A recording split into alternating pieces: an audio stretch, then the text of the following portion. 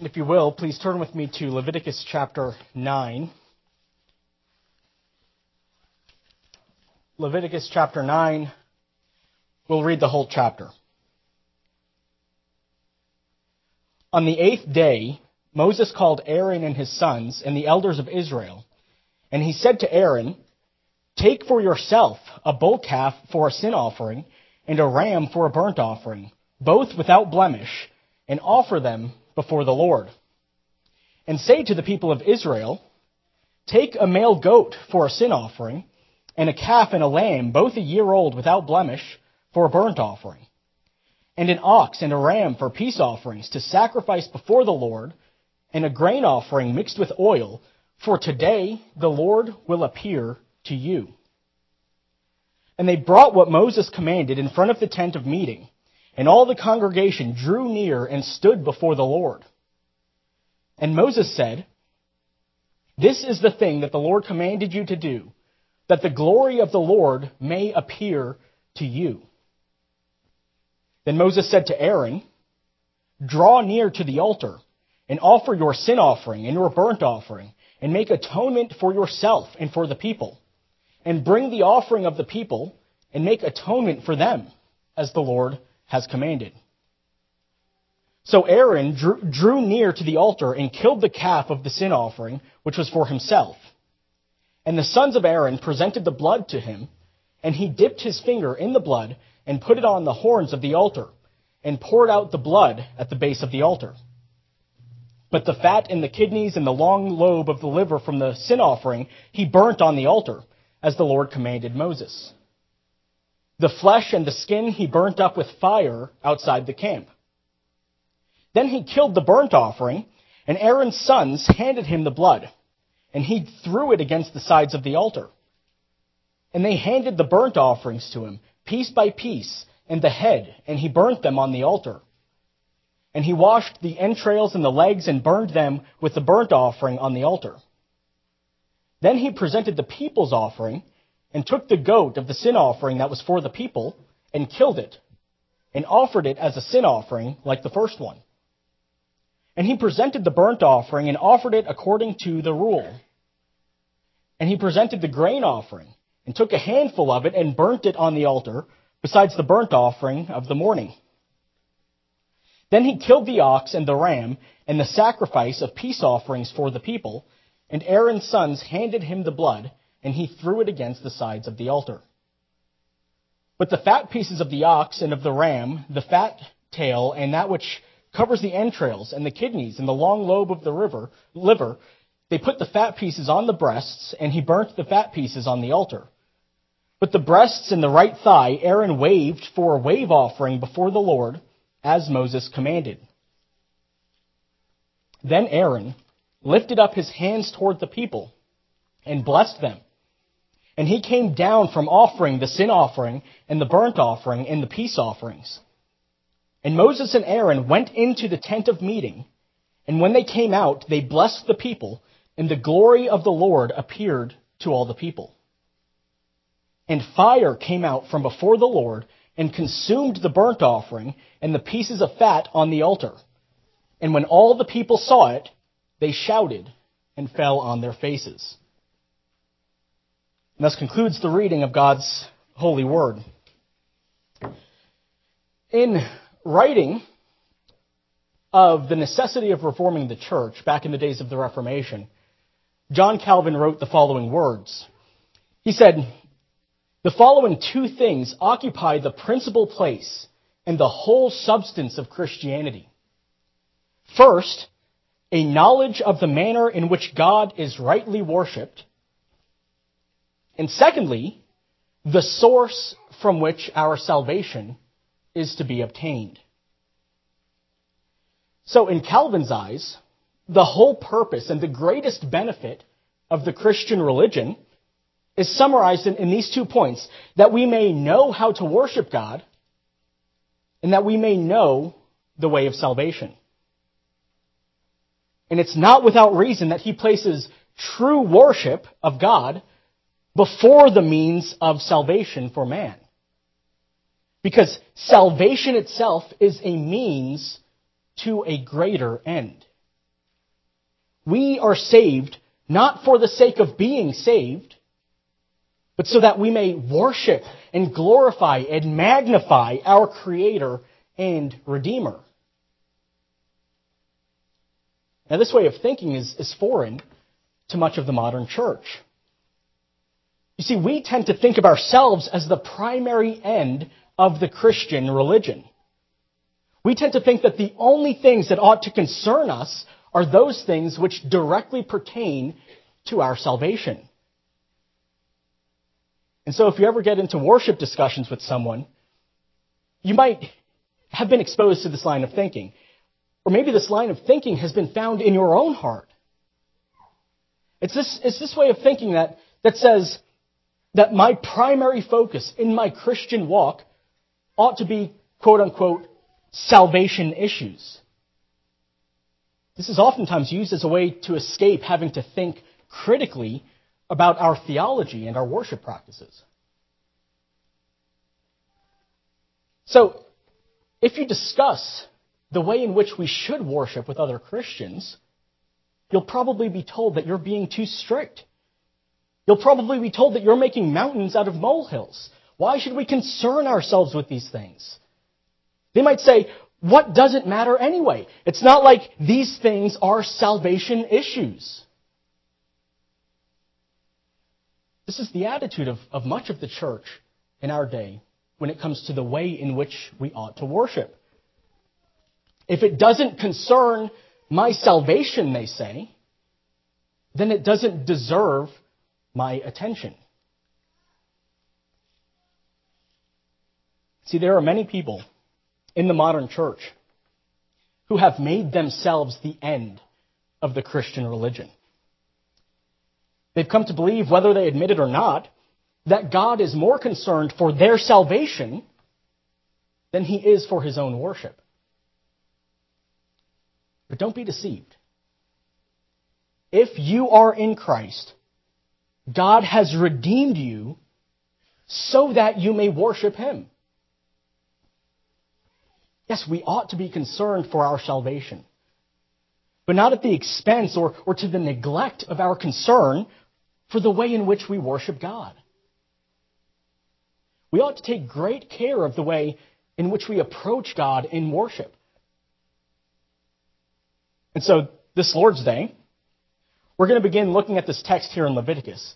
And chapter 9 here provides an introduction to the formal public worship of God. This is the first formal public worship service in the Bible.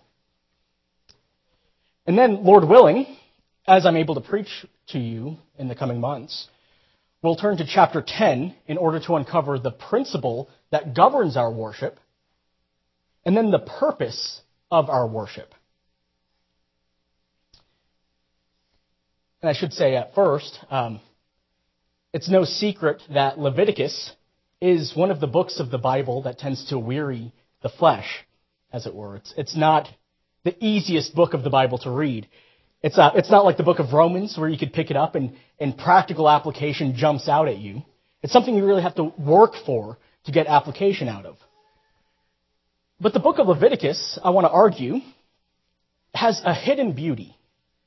And with the Lord's help, I want to try to uncover that with you this morning. Leviticus as a whole deals with an issue that's actually very relevant to our lives, and it teaches us a lot about the way in which we ought to worship God. And Leviticus 9 is kind of the outworking or the application of the chapters that come before it.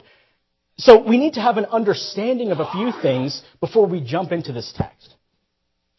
And the first thing we need to understand as we approach this chapter and this book as a whole is the function of the tabernacle. And there's really a twofold function of the tabernacle, and we can see them clearly in the two names that are given to describe it. The first name is dwelling place. The tabernacle was to be the dwelling place of the Lord. We see this in Exodus chapter 25, when God begins to instruct Moses on how to build the tabernacle. He asks Moses to collect an offering from the Israelites of fine linens and gold and silver and all these precious jewels and stones.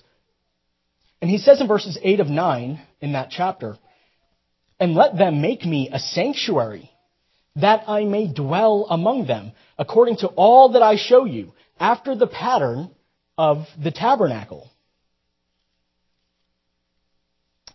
The tabernacle was intended to be the dwelling place of God. And therefore, throughout the latter half of Exodus, God instructs Moses on how to build it, down to very particular instructions. And it was all very elaborate, especially when we consider that it was a tent and it was designed to be moved. But God took great care to instruct Moses in a very detailed manner.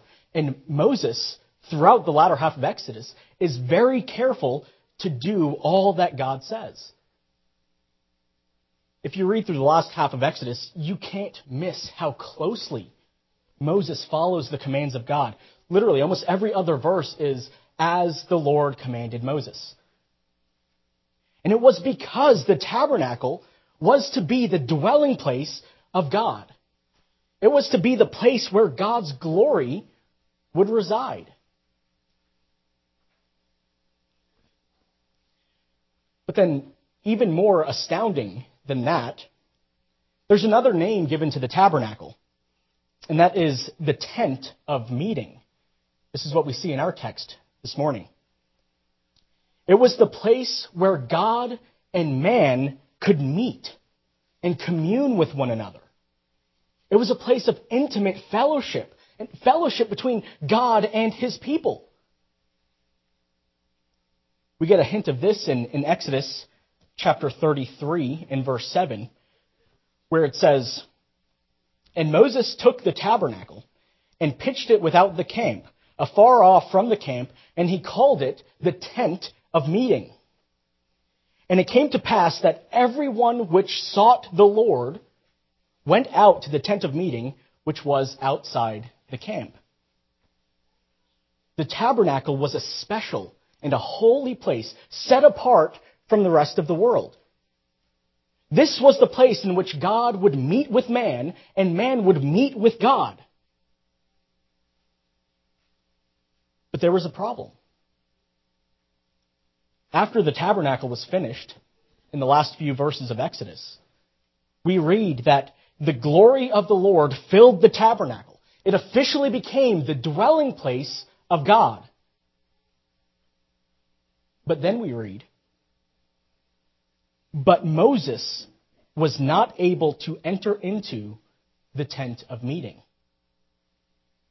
He was not able to enter into the tent of meeting, the one place in which God was intended to meet with man, and man was to fellowship with God.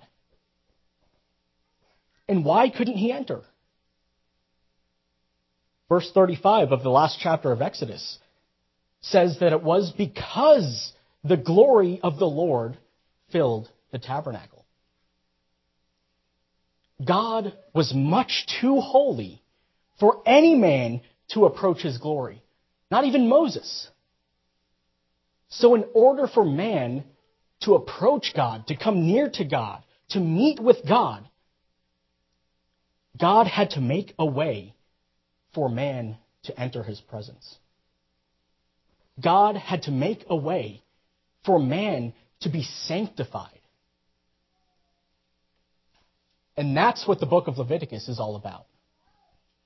It's about God making a way for man to come into his presence. In Exodus, the tabernacle was made the dwelling place of God. And in Leviticus, the tabernacle is made the tent of meeting, the place in which God would meet with man.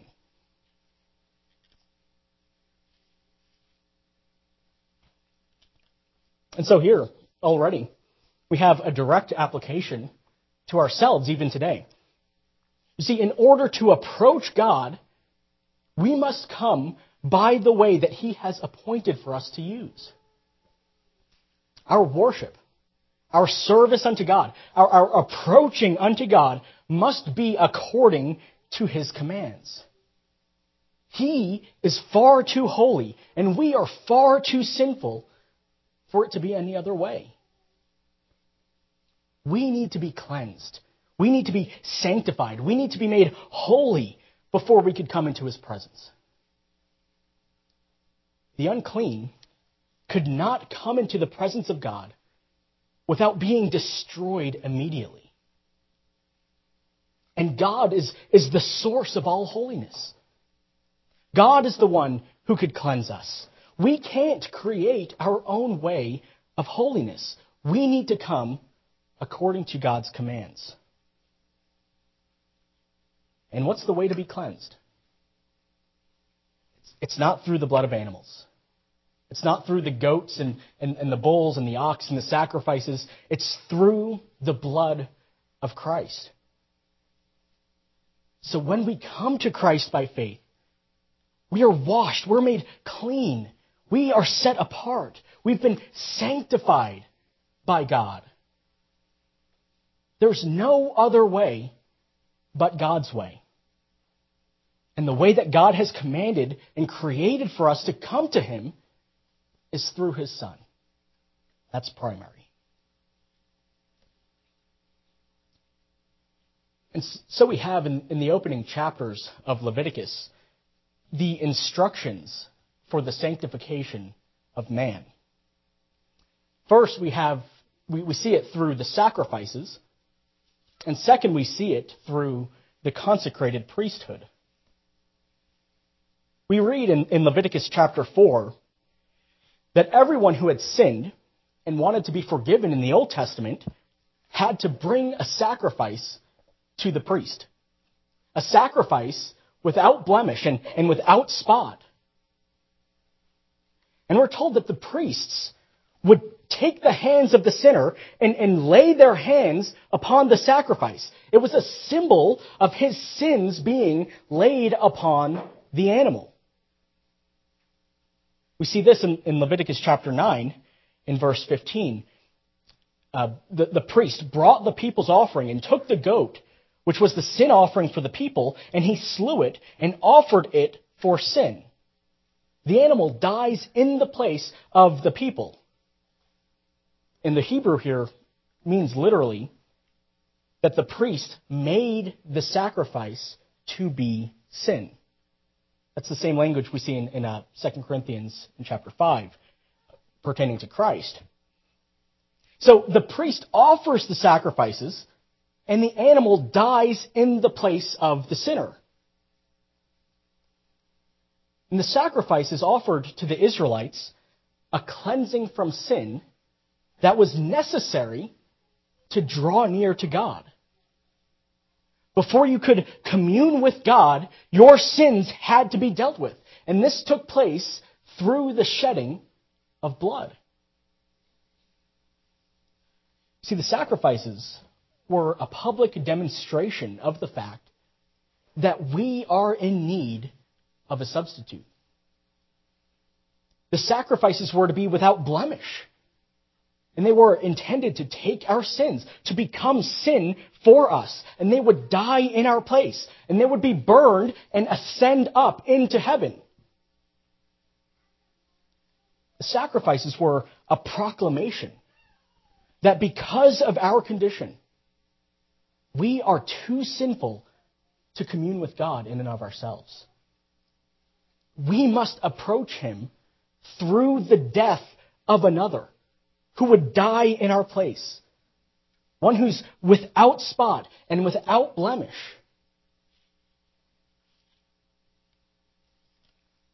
And so in the sacrifices, we have a clear picture of Christ. How can we not think of Christ when we read about these sacrifices? How can we not think about the perfect sacrifice when we read about these shadows of it? They all point to him. So just like the Israelites in Leviticus, he who sins and desires to be forgiven must make use of a sacrifice. We must acknowledge and appeal to the death of Christ by faith if we want to be cleansed. It was Christ who secured my forgiveness. It was Christ who took my sin upon himself. It was Christ who became sin for me. It was Christ who died. And it was Christ who ascended into heaven. This is the appeal that we ought to make.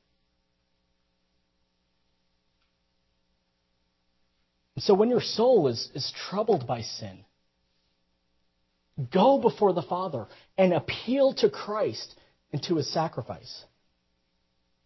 Pray to him. Am I not reconciled with you by his death? Is not your justice satisfied by his suffering? He has died in my place. So let my conscience be at peace. It's only by the blood of the Lamb of God that we can be reconciled with God. Appeal to him for the forgiveness of your sins.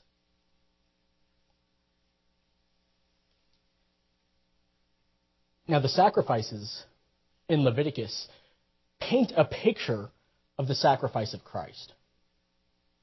But think about how insufficient these sacrifices were. These sacrifices had to be performed day after day, week after week, year after year. They were a constant reminder that your sins still needed to be dealt with. We're told in Hebrews chapter 10 that the law had a shadow of good things to come, but not the very image of the things. And neither could those sacrifices which they offered year by year continually make the comers thereunto perfect. But in those sacrifices there is a remembrance again made of sins every year. This constant repetition of the sacrifices was, in a way, a constant reminder of how ineffective these sacrifices were. They pointed to the need for something much greater. They symbolized God dealing with sin so that we could have communion with him. They signified the coming of the death of Christ, but they were only a shadow. They couldn't truly deal with sin. They couldn't truly offer redemption or atonement.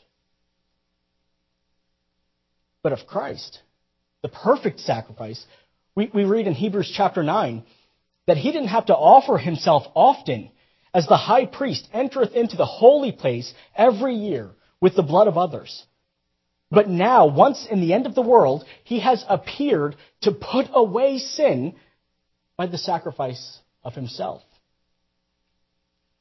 So by the death of Christ, sin has been put away. Death has been conquered. Satisfaction has been achieved. And we may have peace with God through his death. We may commune with God through him. Redemption has been accomplished. Not by the blood of bulls or goats, but by the blood of Christ. So chapters 1 through 7 describe the various sacrifices here in Leviticus. But then in chapter 8, we read of the consecration of Aaron and his sons.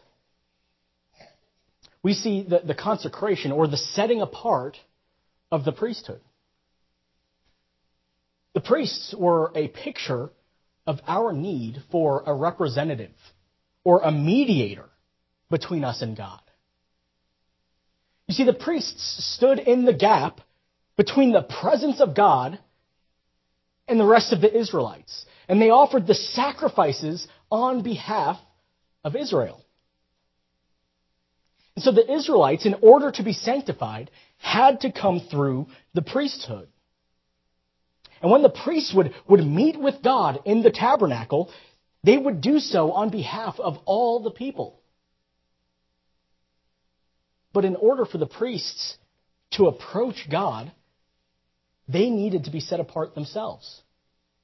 They needed to be anointed with oil They needed to be purified with blood.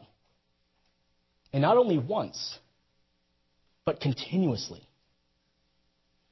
Before they could perform the sacrifices for the people, they first needed to offer a sacrifice for themselves. We read this in verse 7 of Leviticus chapter 9. And Moses said to Aaron, "Go to the altar and lay your sin offering and your burnt offering and make an atonement for yourself." This had to be done so that Aaron would be fit to make the sacrifices for the people. And all the people were gathered around watching Aaron having to deal with his own sins first before he could represent them. And again, day after day, week after week, year after year, they would see the insufficiency of the priesthood. The people constantly had to watch the priests purify themselves. They were constantly reminded that something or someone much greater had to come to be the perfect priest. To once and for all offer a sacrifice to secure the redemption of his people. To once and for all reconcile us to God. To once and for all present us holy and blameless before the Father. And this is what we have in Christ. I love in Hebrews chapter 10, you can almost hear the weariness of Paul's voice in the text as he describes the monotony of the priestly duties. He says, "And every priest stands daily ministering and offering oftentimes the same sacrifices, which can never take away sins." You could tell it just felt like the same thing over and over again with no end in sight. It was just a constant reminder of the insufficiency of the priesthood. But then he turns to speak of Christ and he says, "But this man, this priest after the order of Melchizedek, this man who was greater than all the angels, this priest who ever lives to make intercession for those who come to him by faith. This man, after he offered one sacrifice for sins, sat down on the right hand of God." This man, this God-man, once and for all put away sins. And he's the perfect priest. He's the perfect sacrifice. And he's been accepted by the Father. And he sits before the Father, interceding for those who are in him. And we catch glimpses of him throughout this text here in Leviticus. We are reminded of how necessary his sacrifice was. For our sin is much too deep to be satisfied by the blood of a goat. We need the Lamb of God that takes away the sins of the world. We need Christ. But those who look to these rituals by faith were trusting in the sacrifice that was to come.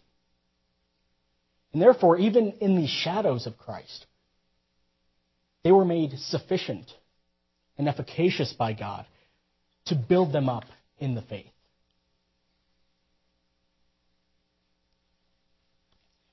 But after Aaron and his sons performed the sacrifices before the tabernacle, we come to the resolution of our text.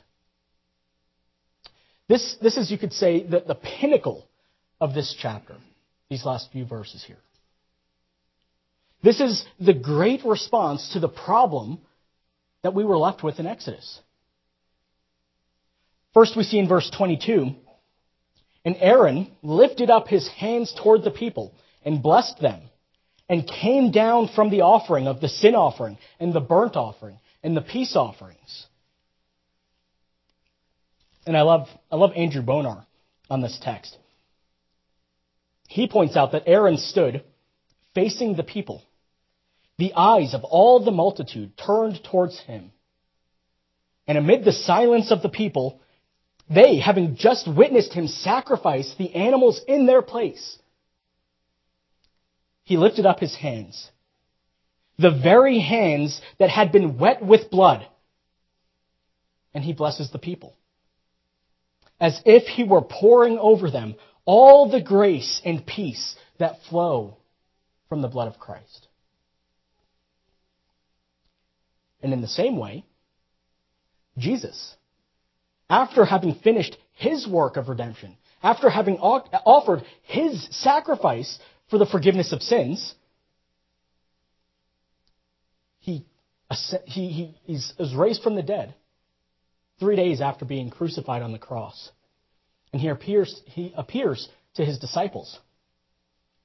And as he ascended up into heaven, Luke chapter 24 tells us that he turns towards his disciples and he lifted up his hands, those very hands which had been pierced for their sins, and he blessed them.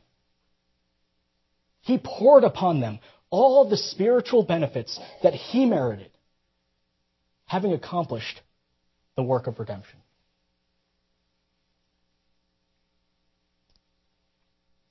And then finally, in verse 23 of Leviticus chapter 9, we see the resolution to the problem we saw in Exodus. Remember, we read there that Moses was not able to enter into the tent of meeting because the cloud of the Lord abode thereon, and the glory of the Lord filled the tabernacle. But we see here that after having done all that the Lord commanded, after having sought forgiveness of sins by the sacrifices, we see in verse 23, and Moses and Aaron went into the tent of meeting and came out and blessed the people. And the glory of the Lord appeared unto all the people. The dwelling place of God has become the tent of meeting. And he meets with them there, and God reveals his glory to them there. And he demonstrates his approval of their service by consuming the sacrifices with fire sent from heaven.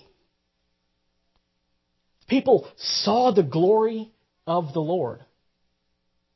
And what was their response? They fell on their faces.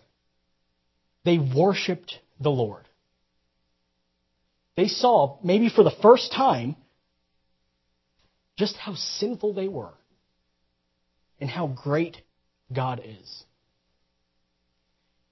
And there was no better way to respond than by falling on their faces in worship.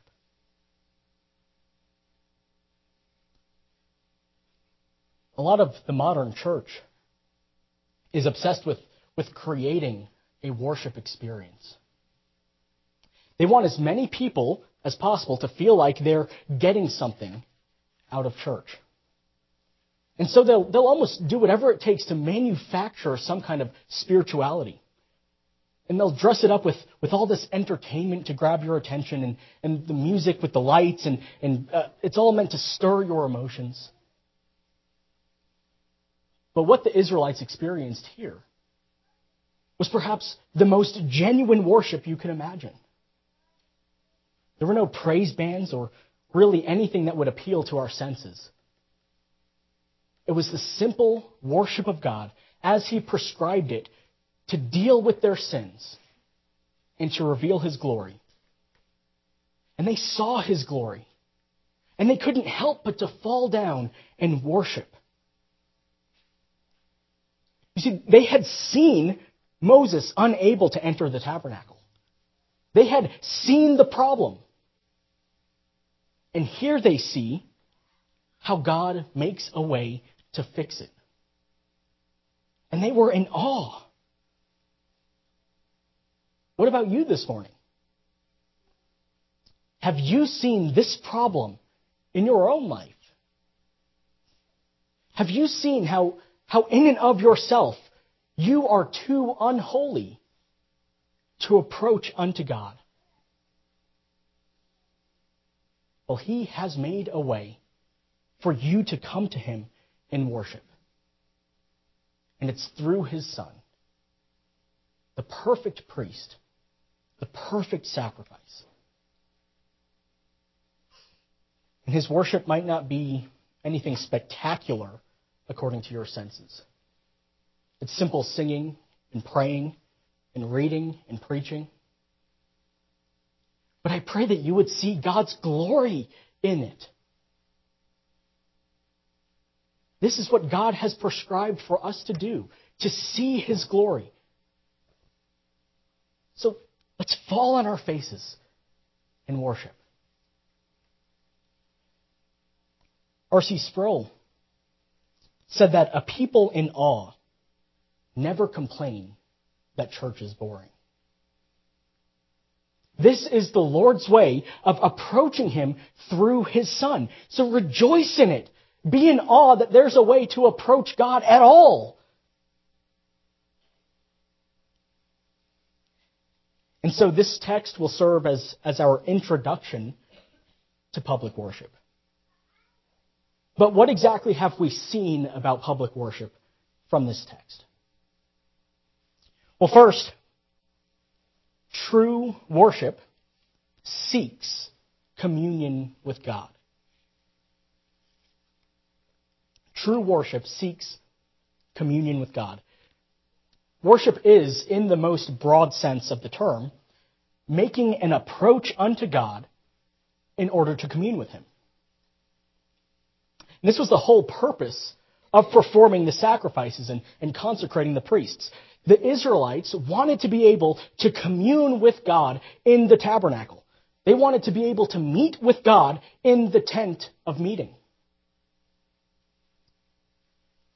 Secondly, true worship obeys God's commands. They knew that the only way to get access into God's presence was to be made holy. And it's God alone who can make us holy. And so they had to obey God and come in the way that he has prescribed.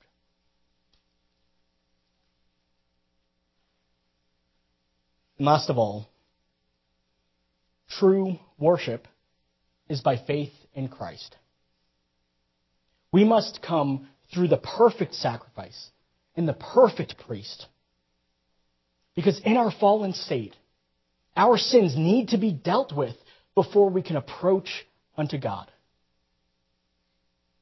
And so in order to truly worship the Lord, we need to cast our sins upon the sacrifice who died in our place.